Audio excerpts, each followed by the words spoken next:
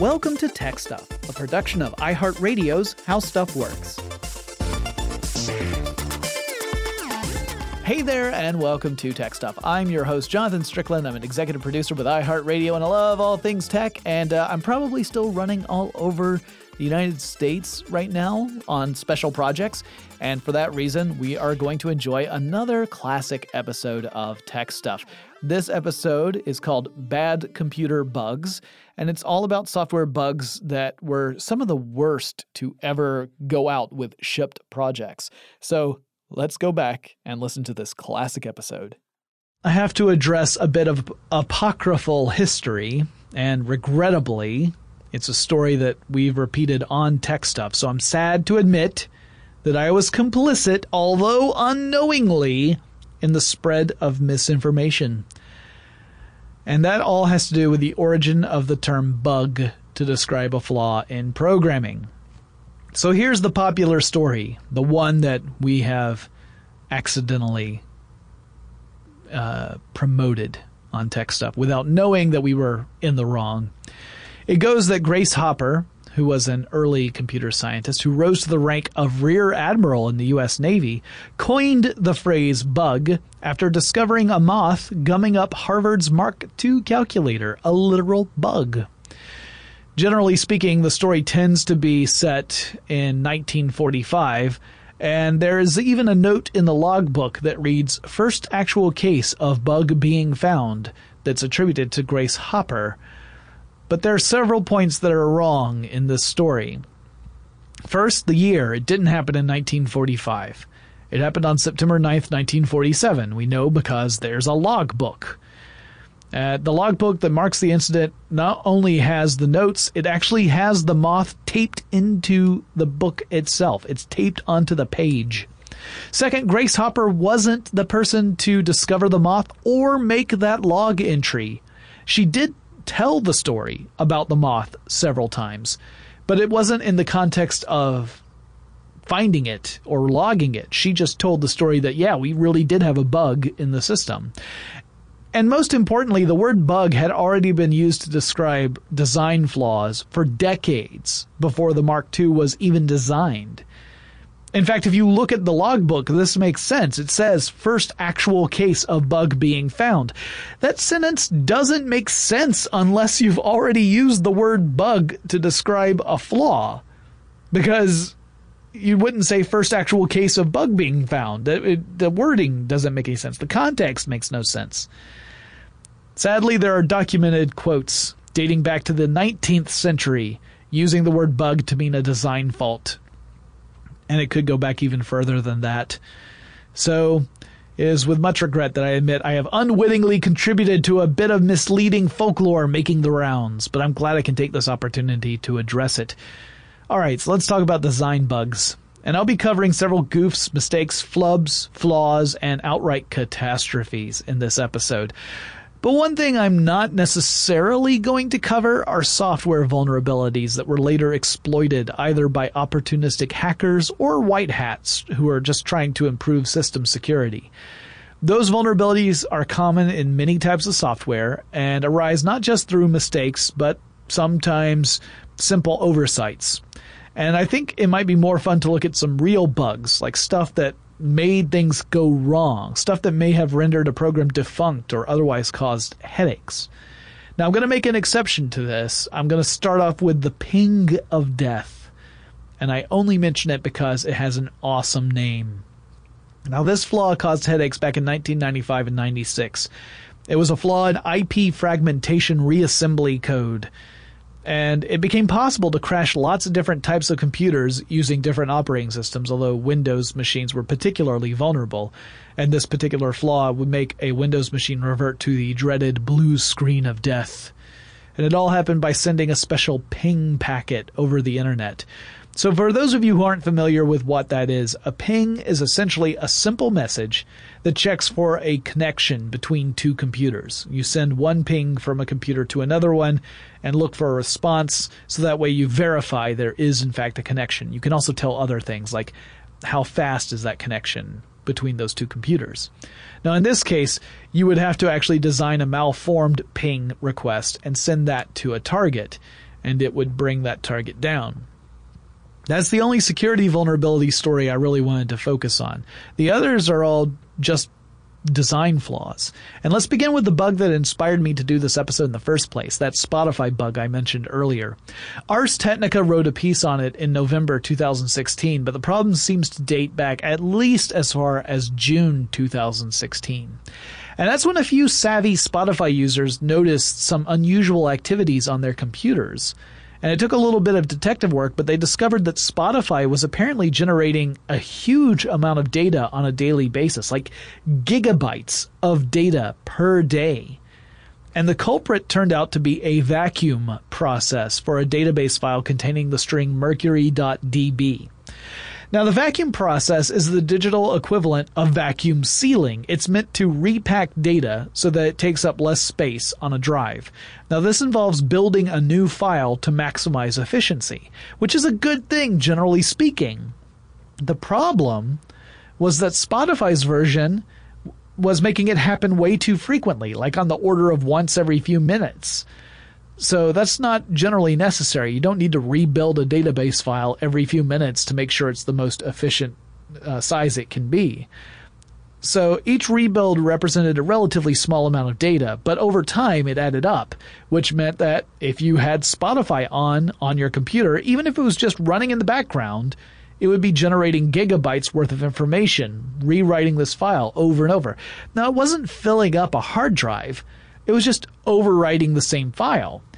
Now, if it had been filling up a hard drive, people would have noticed much earlier, and it wouldn't have just been savvy Spotify users, because you would suddenly notice, hey, I can't save anything to my hard drive because everything's filling up. Instead, again, it was just sort of writing and deleting the same file over and over again. And that probably doesn't sound like a big deal, but it is a problem if you're using a solid-state drive, or SSD. So one of the drawbacks of an SSD is that over time it loses storage capacity. Like, you can store less data on an SSD over time. Now, by over time, I generally mean over a great deal of time and a lot of different data being written to it and overwritten. Generally speaking, most of us end up replacing our drives before we get to a point where the loss of capacity is a real issue. But similar in a way to how a battery can lose its ability to hold a full charge after you've gone through lots of charging and discharging cycles. You know how a battery won't be able to hold as much, even if it says it's up to 100%, but 100% doesn't last you as long as it used to. That's because its capacity to hold a full charge has decreased over time. But let's say you've got a program that's just constantly overwriting data to your drive. You might discover that your SSD's useful lifespan has been drastically reduced. So as I record this episode, Spotify has already rolled out an updated version of its desktop application. And that, by the way, is the only version of Spotify that was affected. If you use web-based Spotify or mobile Spotify, you're in the clear already. If you use a desktop version, as long as you have version 1.0.42 or later, you are fine. But if you did have that earlier version and you just had Spotify running on in the background, chances are it was writing to your hard drive like crazy. So what about some of the other big bugs in computer history? Well, some of the real doozies involve our attempts to explore the final frontier. So we'll be talking about space a few times in this episode, and we'll start with an early U.S. satellite. So first up is a 1962 blunder involving the Mariner 1. So some backstory on this one. We're going to talk a lot about the Soviet Union in this episode, too. It takes a couple of roles as we go on. But in this case, the then USSR had launched Sputnik into orbit in 1957, which really kicked off the space race and also was a big shot in the Cold War because the Soviet Union was essentially saying, hey, we can launch this into space. We could also launch something at you. In response, the U.S. had done sort of the same thing. They had launched some satellites into space. And the Mariner 1 was going to be a big, big feather in the cap of the U.S. The whole idea was to launch a probe that would be a flyby probe, and it would go by Venus. So NASA, which was newly formed in 1962, was taking control of this, and the budget for this particular project was $18.5 million, which, if you were to adjust for inflation, would be almost $150 million today. So a $150 million project to launch the Mariner 1 and have it fly by Venus.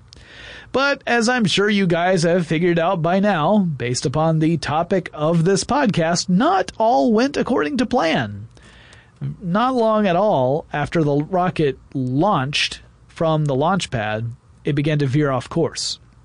And neither the computer controls on the rocket or manual controls back at HQ could correct for the problem. The rocket's course was such that it was going to take it over shipping lanes, which meant there could be a potential catastrophe. And so a range safety officer made the difficult call and issued the command to blow the whole thing up just shy of 300 seconds after it launched. So what happened? Why did it go off course in the first place?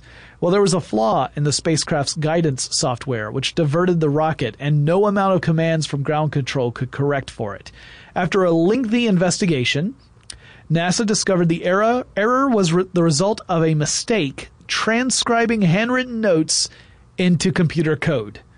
So someone just took some handwritten notes and misinterpreted one of them, and that one mistake was enough to crash the rocket, or to necessitate it being destroyed.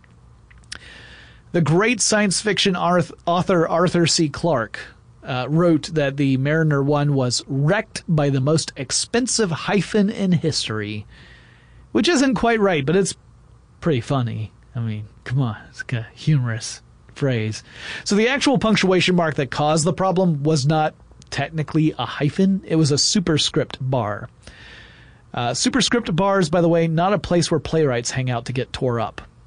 A superscript bar just means it's a horizontal bar that is above some other symbol. In this case, it was a radius symbol.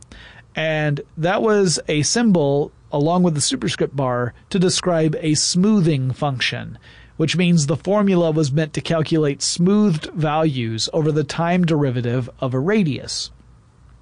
Now, without the smoothing function, tiny deviations in course sent commands to the rocket's thrusters to kick in big time to overcorrect for that problem. As an analogy, imagine you're driving a vehicle and you see a pothole in the road and you're approaching it. And instead of gently steering out of the way, you wrench the wheel really hard to the left or to the right in order to try and get around this pothole.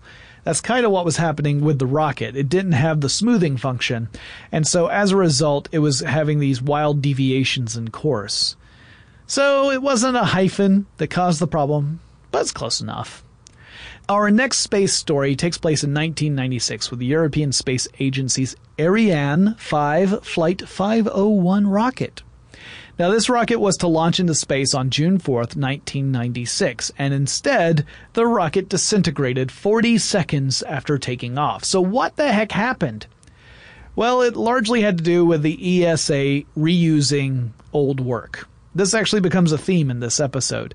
One of the morals of this entire podcast is if you're designing something, a successor to an earlier product, and you want to reuse some of the features that you created in your previous product, test the heck out of it in its new form factor. Because it could be that things that worked perfectly fine in the earlier model will go awry in the new one. That's what happened here. So, as you might guess from the name, the Ariane 5 marked the 5th generation of launch vehicles under that name. The Ariane 4's inertial reference system would convert 64-bit floating point numbers into a 16-bit signed integer. And it worked just fine.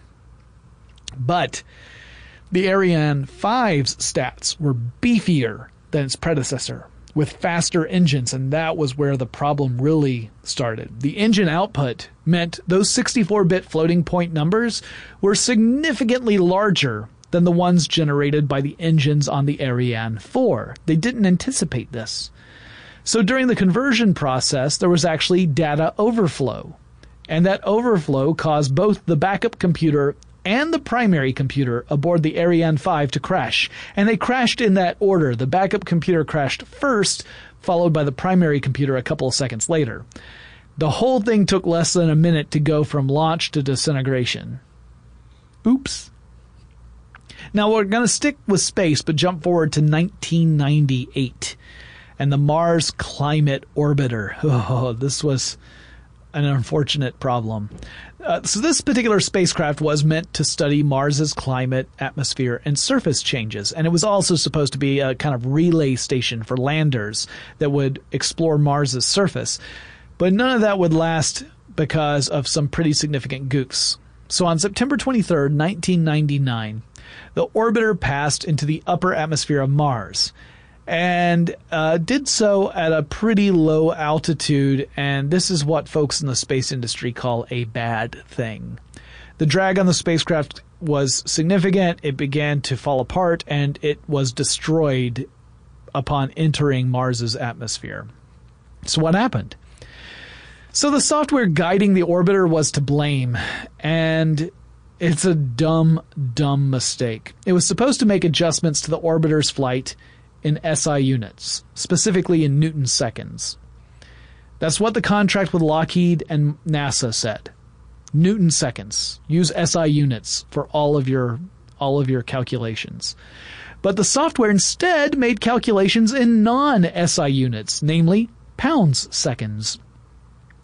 So Lockheed software gave information to NASA's systems using the wrong units of measure. NASA systems then took that information, assuming it was with the right units of measure, and executed commands based upon that. So this is why if you're ever in a math course and the teacher makes you stop in the middle of writing a problem on the board and says, "Where are your units?" This is why you have to make sure you're using the right units. Because if you're saying a number and you don't associate a unit with it, someone could make an incorrect decision based on that, and it could be disastrous, as it was with the case of this orbiter. The thrusters fired at 4.45 times the power they were supposed to, and the orbiter didn't stand a chance. And this was a pretty expensive mistake. That mission's cost came in at $327.6 million. But on the bright side, with all of these stories at least, no human lives were ever in real danger as a result of the mistake. Now, I've got a lot more to say about bugs, but before I get into that, let's take a quick break to thank our sponsor.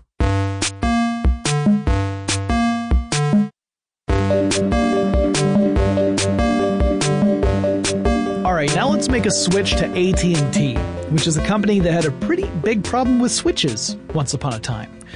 I'm talking about an issue that popped up on January 15th, 1990. That's when AT&T long-distance customers discovered they were unable to make any long-distance calls. Why? Why could they no longer reach anybody? Well, AT&T's long-distance switches, which control that and allow for the actual connections to be made, were on the fritz. They were trying to reboot over and over again. They were just stuck in a reboot cycle. Now, initially, the company thought it was being hacked. But like I said at the top of the show, I'm not covering stories about hackers here. I'm talking about big design flaws that cause problems. So they weren't getting hacked. That's not what was going on with those 114 long-distance switches. No, there was a design problem at fault. So what had happened was AT&T had rolled out an update to the code that managed the switches. And it was meant to increase the efficiency. It was meant to speed things up. But the problem was it sped things up so much that the system got caught up in itself. It gets pretty technical, but I can give you kind of a overview of what the problem was.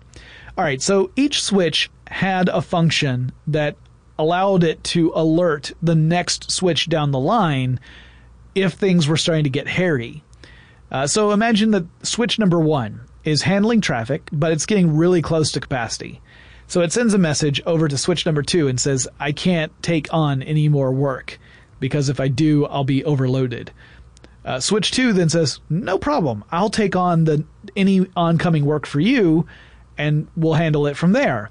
And if switch number 2 were to get into the same sort of situation, it would say the same thing to switch number 3 and so on and so forth. Now, eventually, each switch will contact the one below it and say, hey, how you doing there? And if the answer is okay, then everything switches back and you go back to normal operation. That's how it's supposed to work up. But AT&T's updated code sped things up so much, it caused some real issues. And there was some poor timing, just coincidental timing, that made things worse. So switch number 1 starts to get overwhelmed and sends a message over to switch number 2. But switch number 2 was just in the middle of resetting itself. So switch number 2 goes into reset mode, which says do not disturb, sends a message over to switch number 3. That prompted switch number 3 to overload and put up a do not disturb sign. Move that down to switch number 4. This whole thing goes down the entire line of 114 switches. They all end up getting overloaded as a result of this and all go into reset mode and they get stuck there.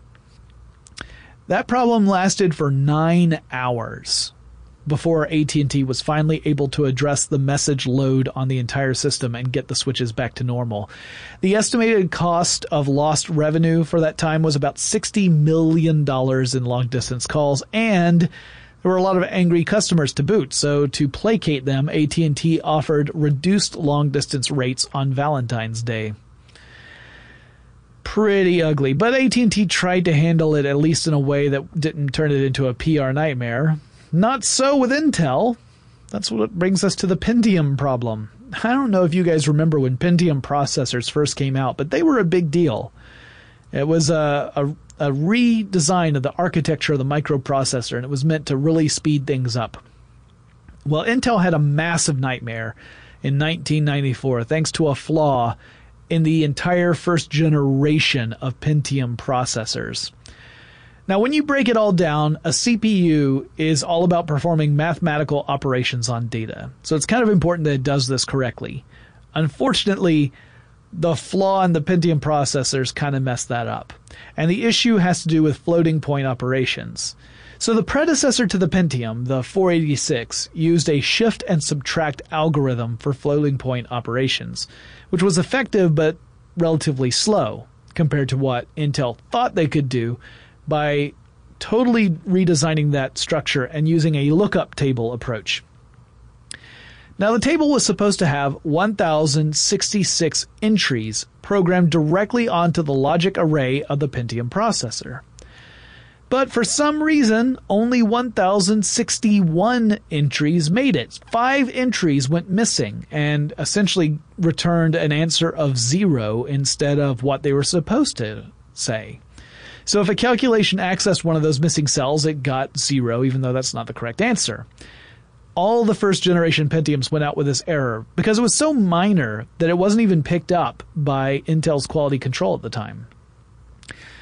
Now, processes worked just fine up to the 8th decimal point. Beyond that, things got messy. But for most folks, that wasn't a problem because they weren't doing mathematical calculations that needed that level of precision. It just wasn't a thing.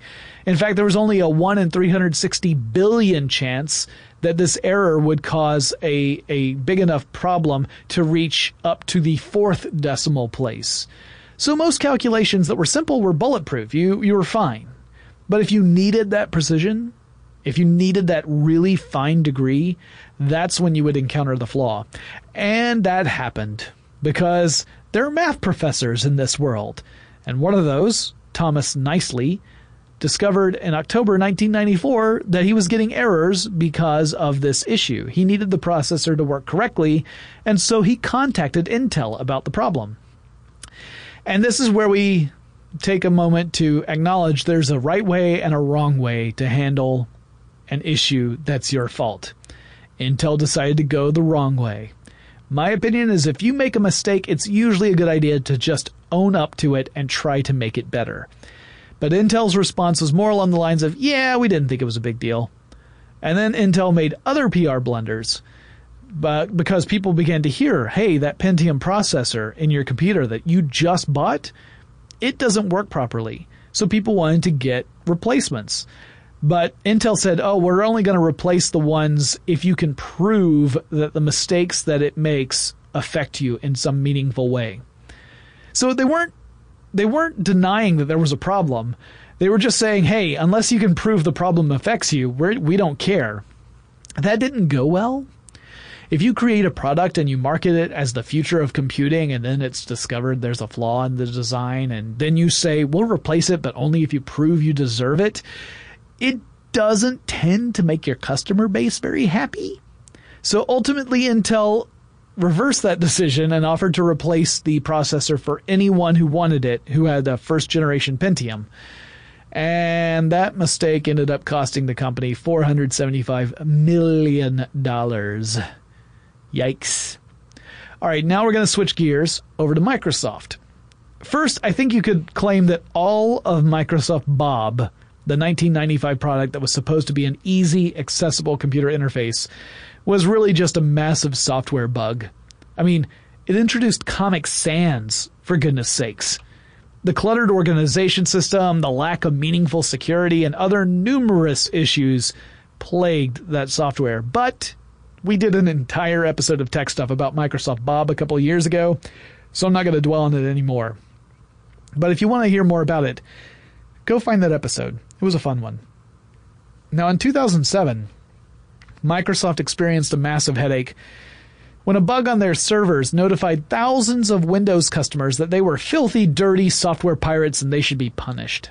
These included people who actually had legitimate, legal purchase copies of Windows XP or Vista.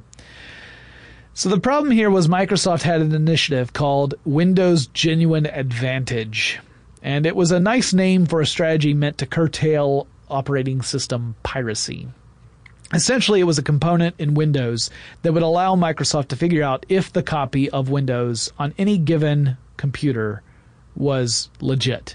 In other words, it was a DRM strategy. But in 2007, a buggy install of software on a server misidentified thousands of legitimate, law-abiding customers as pirates. For 19 hours, the software just laid down the law, and so people began to receive sternly written warnings about their choice to indulge in bad behavior. And if you were a Windows Vista customer, you had it the worst. Not just because you were using Windows Vista, which I think we all agree was not one of the bright points in Microsoft's operating system history, but also because Microsoft had built in the ability for Windows Genuine Advantage to switch off certain operating system features in Windows Vista if it determined that the copy someone was using was a pirated version. So it was misidentifying real versions as pirated ones, turning off features, and these are for people who have bought legitimate copies. This, by the way, is one of the big arguments people have against DRM. It has the tendency to punish legitimate customers, and you feel like you're stupid for buying a copy of a piece of software rather than just stealing one that has had those features or those defenses removed. Like, why you're creating more incentives for people to go outside and get a pirated copy. All right, so imagine you purchased this legitimate copy of Windows Vista. First of all, you already feel bad. Then you're told you're a thief, so you feel worse. Then someone remotely switches off several features of your operating system. That was not a great PR message. So that was a real issue. They did eventually fix it after that 19 hours, but by then people were already very upset. Also, I don't want to just, pile lots of abuse onto Microsoft. I got to talk about Apple here too. So the company prides itself on a high standard of quality. And in general, it's pretty good about living up to that standard of quality, depending upon your point of view of their various products. But that hasn't stopped a few clunkers getting through and into the public hands. And that was the case in 2012 with Apple Maps. If you owned an iPhone back in 2012 when Apple Maps came out, you may remember this problem. It's pretty well publicized. Maps were inaccurate, sometimes leaving out important details like, a river or a lake between you and your destination. Things that might be important if, you don't drive an amphibious vehicle. Might not have a road on there that's important. Might misidentify the location of a historical landmark. For instance, it thought the Washington Monument was across the street from where it is.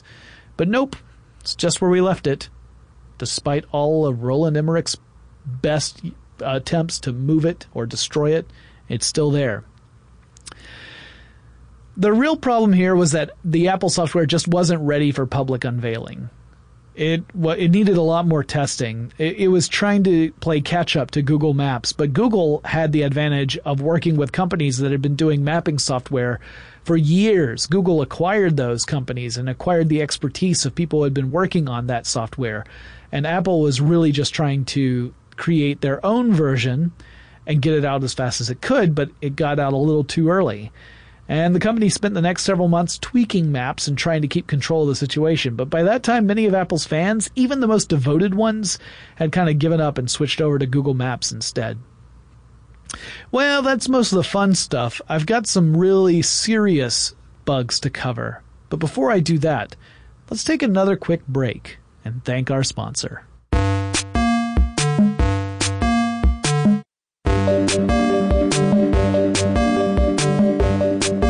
Now I'm going to transition into some serious bugs. These are ones that either threaten the lives of people or they contributed to people dying. The ones I've talked about up to now, have cost companies millions of dollars, but no one's life was truly threatened. Unfortunately, that's not the case with all software bugs. Now, a couple of bugs had the potential to kill millions of people. One of those happened in 1980, a famous bug, or at least a faulty circuit. And that was a faulty circuit in NORAD's computer system, which caused it to mistakenly conclude the U.S. was under nuclear attack from the Soviet Union. So displays on NORAD systems showed seemingly random attacks, and they didn't correspond with each other. So the display might show, hey, there are 2 missiles heading over from the Soviet Union. No, there are 200. No, there are 50. No, there's 3. And it wasn't consistent. And command posts around the U.S. all had conflicting information, which led leaders to conclude the whole thing was a regrettable computer error. And they were right to do so.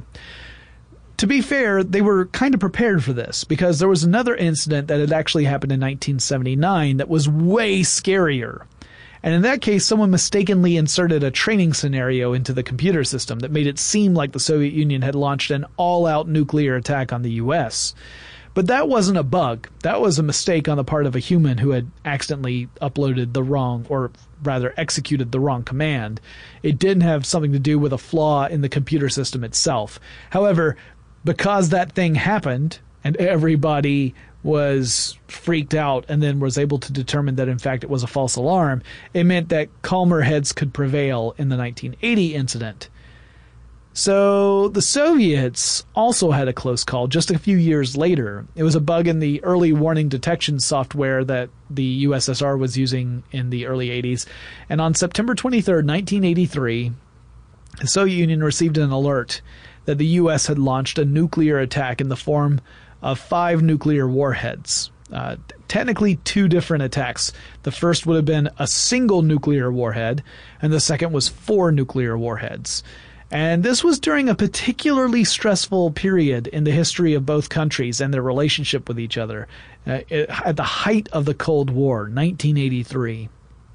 Now, fortunately, Soviet Air Defense Forces Lieutenant Colonel Stanislav Petrov suspected that this report was an error and that there was some sort of bug in the software or a mistake in the reporting system that caused this. He gave a command to hold off on any sort of retaliatory strike, which would have initiated a full-scale nuclear war had it happened. Petrov was the officer in charge at a bunker that served as the command center for this early warning system. And he had said afterward that his reckoning was any real attack would consist of hundreds of warheads, not 5. No one would start an attack with just 5 warheads. So it was more likely to be an error than a genuine attack. So he gave the command to wait until the reported missiles would pass into the range of radar, which only extended as far as the horizon. So if it had in fact been a real attack, it would have potentially limited the Soviet Union's ability to respond. But no missiles showed up, and he was vindicated in his decision. Now, the cause of the false alarm in this case was a combination of factors that the designers didn't anticipate. which largely consisted of sunlight hitting high-altitude clouds at a particular angle from a particular perspective of the satellites. So the satellites misidentified that reflection as a warhead. Now, the Soviets were able to address this error in the future by adding another step in which these satellites would cross-reference data from other geostationary satellites to make certain that they are identifying actual rockets as opposed to high-altitude clouds. Now, there are several cases of software bugs leading to actual deaths. For example, the Therac 25 was such a case. Now, that was a radiation therapy machine that could deliver two different modes of radiation treatments. The first was a low-powered direct electron beam, and the second was a megavolt X-ray beam. Now, the X-ray beam was far more intense, and it required physicians to provide shielding to patients to limit exposure to the beam. But the Therac 25 had inherited its code from its predecessor, which had different hardware constraints. Now, the new machine meant that these constraints weren't there, and it created a deadly problem. If operators changed the machine's mode too quickly from one to the other, it would actually send two sets of instructions to the processor, one for each mode of operation, and whichever set of instructions reached the processor first, that's what the machine would switch to. So let's say you've been operating the Therac 25 in the megavolt X-ray mode, but now you're going to have a patient come in, you need to administer radiation therapy, so you want to switch it to low electron beam. You switch it too quickly, it sends two sets of instructions to the processor, and the one that arrives is the megavolt X-ray instruction. So instead of switching it, you confirm to stay on the more intense, deadlier radiation. The tragic news is this did happen several times. 6 patients were documented as dying from complications due to radiation poisoning from Therac 25 machines between 1985 and 1986. And while the machine would send error messages when these conditions were present, the documentation for the machine didn't explain what the errors meant. It didn't say, hey, if you get this error, it means that you've switched modes too quickly and you need to address this. So since operators weren't told that this was necessarily a hazardous condition, they would just clear the error and proceed. And there were deadly results. In a similar vein, in Panama City, Panama, there was an incident involving a Cobalt-60 system, actually several incidents involving this Cobalt-60 system that was running therapy planning software made by a company called Multi-Data Systems International. Now, the software's purpose was to calculate the amount of radiation that cancer patients should receive in radiation therapy sessions. Now, during these radiation therapy sessions, the therapists were meant to place metal shields on the patient to protect healthy tissue from radiation damage. And the software would allow therapists to use a methodology to show where those shields were on the patient, to indicate where the shields are present. But they could only draw up to 4 shields. And the doctors in Panama wanted to use 5 shields for particular therapy sessions. They were overloaded, they had a long waiting list of patients, and they were trying to make things more efficient. And they discovered that they could kind of work around this limitation of 4 shields by drawing a design on the computer screen as if they were using just one large shield that has a hole in the middle of it. And so what they would do is they would arrange the 5 shields to essentially be in the same sort of shape, with the middle of it being open so that they could have the radiation therapy pass through it. But they didn't realize that the software had a bug in it. And that bug was, if you drew the hole in one direction, you get the correct dose of radiation. But if you drew it in the other direction, so like clockwise versus counterclockwise, the software would recommend a dosage twice as strong as what was needed. And the result was devastating. 8 patients died as a result of this, and another 20 received doses high enough to potentially cause health problems later on. The physicians were actually arrested and brought up on murder charges because they were supposed to double-check all calculations by hand to ensure that they were going to give the proper dose of radiation treatment. So while the software was calculating the incorrect dose, the physicians were responsible for making sure that any dose that was calculated was in fact the correct one, and they failed to do so, or at least that was the charge. There are also bugs that involve military applications that have resulted in the loss of life. During the Persian Gulf War, an Iraqi-fired Scud missile hit a U.S. base in Saudi Arabia, and it killed 28 soldiers. Now, the base had detected the missile and had launched and fired a Patriot missile in return. The purpose of the Patriot missile was to intercept and destroy incoming missiles. And the way a Patriot missile did this was to use radar pulses to guide trajectory calculations so that it would end up getting close to the incoming missile. This is harder than it sounds because both missiles are moving very, very quickly. So it needed very precise information in order to adjust its trajectory properly and make sure it was on target. Now, once it gets within range, which is between 5 and 10 meters, I think, it would then fire out 1,000 pellets from the Patriot missile at high velocity with the goal of causing the incoming warhead to explode prematurely. In this case, the Patriot missile missed, and the military investigated the issue in the wake of the loss of life and found a problem with the software guiding the Patriot missile. And it was a problem that actually the military kind of knew about already. So one of the processes in the Patriot's programming was to convert time into floating point operations for increased accuracy. But not all subroutines that depended on tracking time did this. Some of them remained clock units rather than floating point operations, which meant that they would get out of sync after a while. There'd be a disagreement in various subroutines as to how much time had actually passed. And like I said, the military was aware of this issue, and they had a workaround, which was not ideal. The workaround was you would occasionally reboot the system, which would reset the clocks and synchronize them. But over time, they would fall out of sync because they're not tracking time the same way. And since there was no hard and fast rule as to how frequently you'd reset the system, problems like this one were possible. And in fact, in this case, it did happen. So prior to this particular incident, that specific Patriot system had been running for 100 hours without a reboot. And the clock disagreement amounted to about 1/3 of a second. Now that seems like it's no time at all. 1/3 of a second is so short. But a Scud missile's top speed is about 1.1 miles per second, or 1.7 kilometers per second, which means if you take 1/3 of a second, the missile could travel more than 500 meters. And since a Patriot needs to be within 10 meters of a target to destroy it, that resulted in a catastrophic failure.